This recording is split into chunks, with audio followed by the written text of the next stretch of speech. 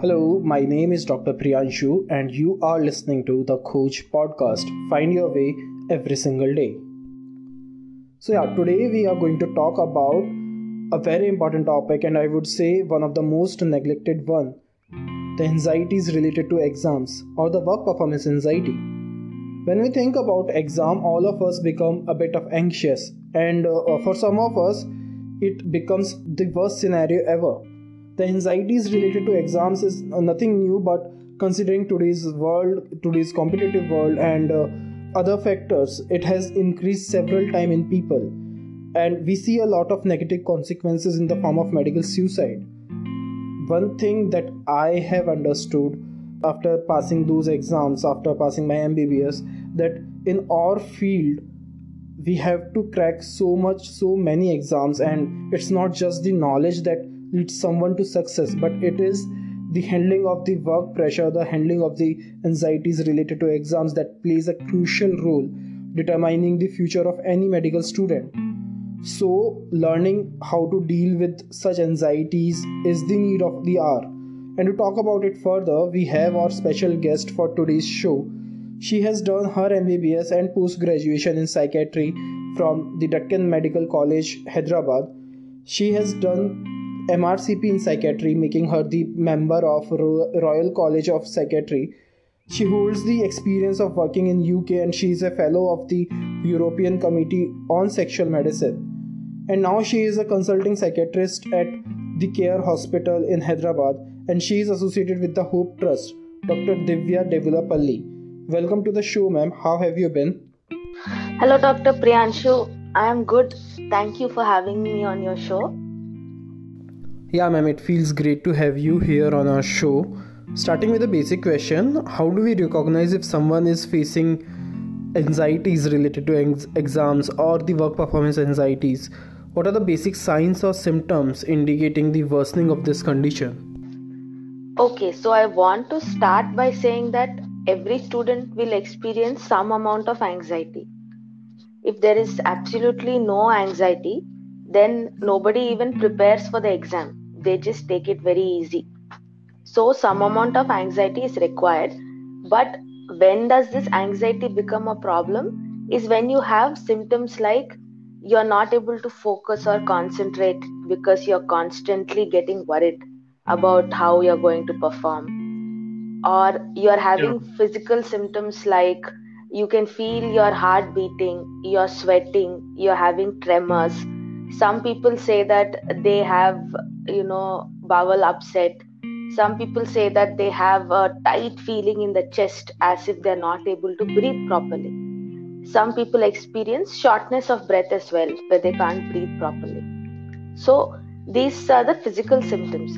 Then mentally you will have symptoms like you're constantly worried, you're feeling very restless and agitated, you're getting frustrated for small things.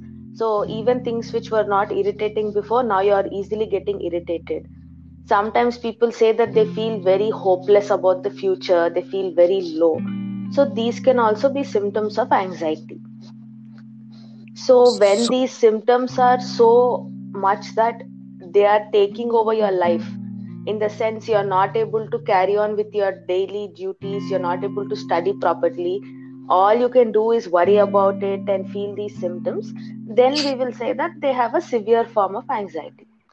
So that's the main thing, is that if somebody is having panic attacks, let us say, so panic attack is when people suddenly feel that something horrible is going to happen to them. They'll have a lot of physical symptoms like they can feel their heart racing, they are not able to breathe, they're sweating, and they're feeling very scared. So when people start to have panic attacks, then you can say that they are also experiencing a very severe form of anxiety. Now, panic attack usually happens without any triggers.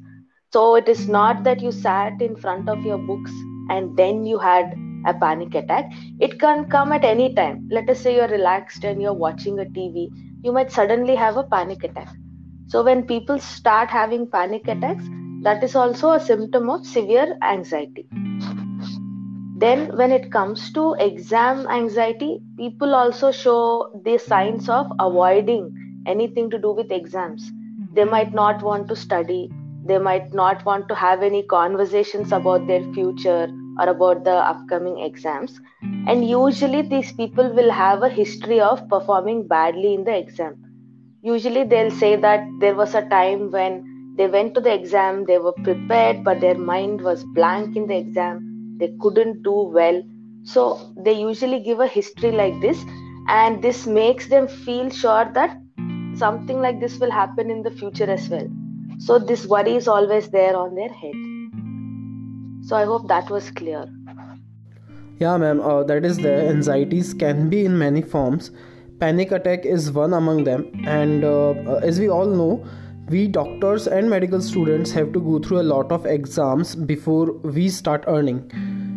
The field and the curriculum is such that we have a habit of constantly feeling the pressure of various exams or vivas and various other things also. I want to ask you if someone experienced such symptoms of anxieties, or what should be the first best step in order to deal with it. So, when you are already experiencing anxiety, let us say just before a viva exam, the first best step to do is to try and relax yourself by relaxation exercises. Most commonly, people use deep breathing. Then you can also use something that we call a grounding technique. So, grounding technique is when you look around you and try to list out things. For example, you can look around you and say, what are 5 things that I can see? What are 4 things that I can hear? What are 3 things that I can smell? 2 things that I can touch? Something that I can taste? So you just use your senses to look at what is happening around you, and that reduces your anxiety because it distracts it from the whatever is the worry then. Second, you can take deep breaths, that always helps. Then third, try to tell yourself that you are feeling so anxious because right now you are assuming that something bad is going to happen. So let us say you're standing in front of the viva room, you are assuming that the viva is not going to go well. That is why you're getting this anxiety. So you just have to tell yourself that this is just my assumption, it is just a thought, it is just what I feel, it is actually not true. Anything can happen in the viva, anything positive can also happen. So you should just try to reassure yourself that it's just my thoughts which are making me anxious. ऐसा कुछ हुआ नहीं है, nothing has happened as of now. So I am going to just go into the thing and see what it is. If you have a friend also who is going through something similar, you're supposed to do the same thing. Just make them feel calm, tell them to look around or do some deep breathing, and then tell them that it's fine. Don't assume that you will do badly. You might actually do well. So just give it a shot and we'll worry about this later. Yeah, the grounding technique and the deep breathing exercises are really helpful. So this was for people having an exam in few minutes or few hours in a panicking situation. Ma'am, nowadays we have to go through a lot of competitive entrance exams, and whether it is NEET, USMLE or PLAB or any other exam, we have to have a good preparation phase of at least 6 to 8 months. So when we start our preparation, we all seem good. But towards the end of our preparatory phase, due to exam pressure or any other factor, we start building the symptoms, and this anxiety does affect our sleeping cycle and dietary habits. I want to know how one can recognize the severity of this situation, and what would you suggest to the people who are preparing for such competitive exams? It's the same kind of symptoms, but maybe in these people, you will see them slowly increasing. Like they might also have disturbed sleep because they are worrying at night, so they can't sleep properly. They might not feel like eating well, so their weight might come down. Or some people eat a lot because they are stressed out. So they eat large quantities because they're stressed out, and then they put on weight. And a lot of people also say that they don't feel motivated to study. They just feel tensed and frustrated all the time. So these symptoms can slowly increase and increase over the months till it becomes unbearable, right? So for these people, the first thing is it's good to be aware of why is the anxiety happening. So the first step is always to be aware and understand where your anxiety is coming from. Are you putting a lot of pressure on yourself, or is the pressure coming from your parents or from some other family members or friends?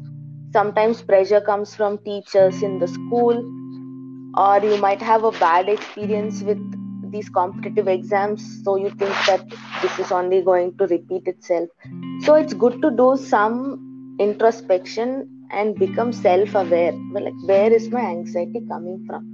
Once you know where your anxiety is coming from, then you can try to reassure yourself, or you can take some counseling from a counselor or a psychiatrist, and you can see, okay, how am I thinking? If it's a very negative way of thinking, how do I change it into a positive way of thinking, right? So something we call as CBT therapy is very good for this. It's called cognitive behavior therapy. So cognitive behavior therapy helps a lot in identifying negative thought patterns and changing them into positive ones. But these take time. So as soon as your anxiety starts, you should become more aware of all this and start taking help. Second thing, I always suggest, you have to have a healthy lifestyle. You have to exercise at least for 20 minutes. That really helps to bring down the stress levels. You need to eat well. You should definitely be sleeping on time.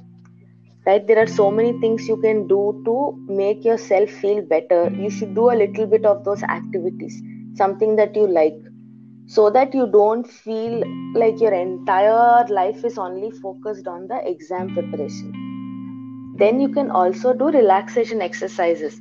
Like I said, a lot of people like meditation, where they do a lot of deep breathing or they focus on something. There's also something called Jacobson's progressive muscle relaxation, where there are lots of videos on YouTube, so you can just look at it and try to follow those relaxation exercises. They'll just keep you in a better frame of mind, right?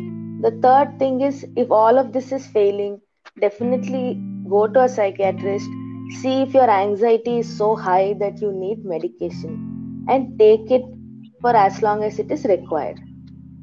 So these are the things you can do to make sure that you don't panic just in front of the exam. Yeah, that is there. I believe the Jacobson muscle relaxation technique is really helpful. There are a lot of videos available online for this, as a lot of students complains of difficulty in sleeping, particularly during the last phase of our preparation.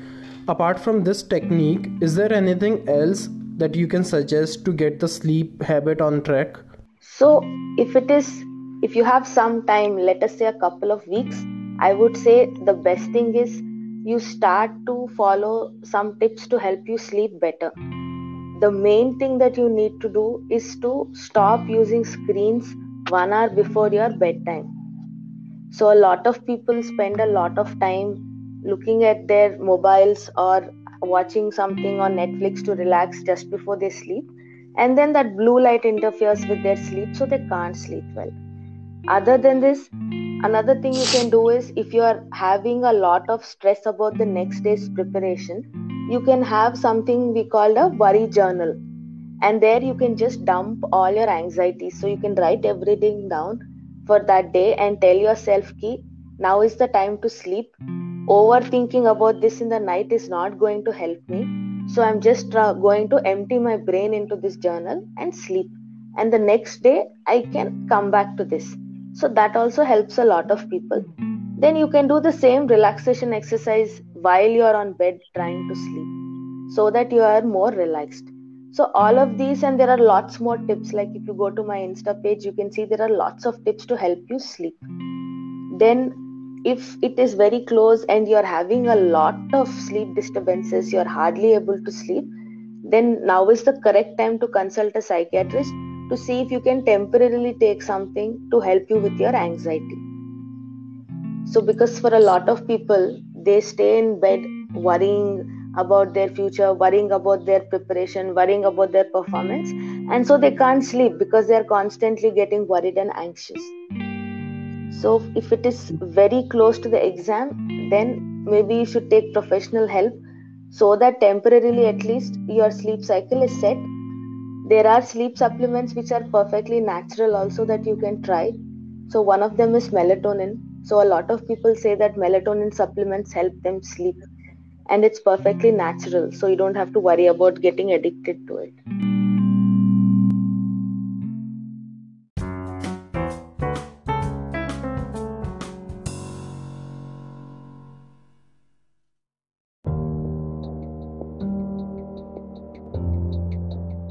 So yeah, this is the part 1 of our conversation with Dr. Divya. In the part 2, we'll be talking about how your surrounding contributes in your mental health, why there is a stigma in medical community about the mental health, and the medical residents, how they are dealing with the work performance anxiety, and some other topics also.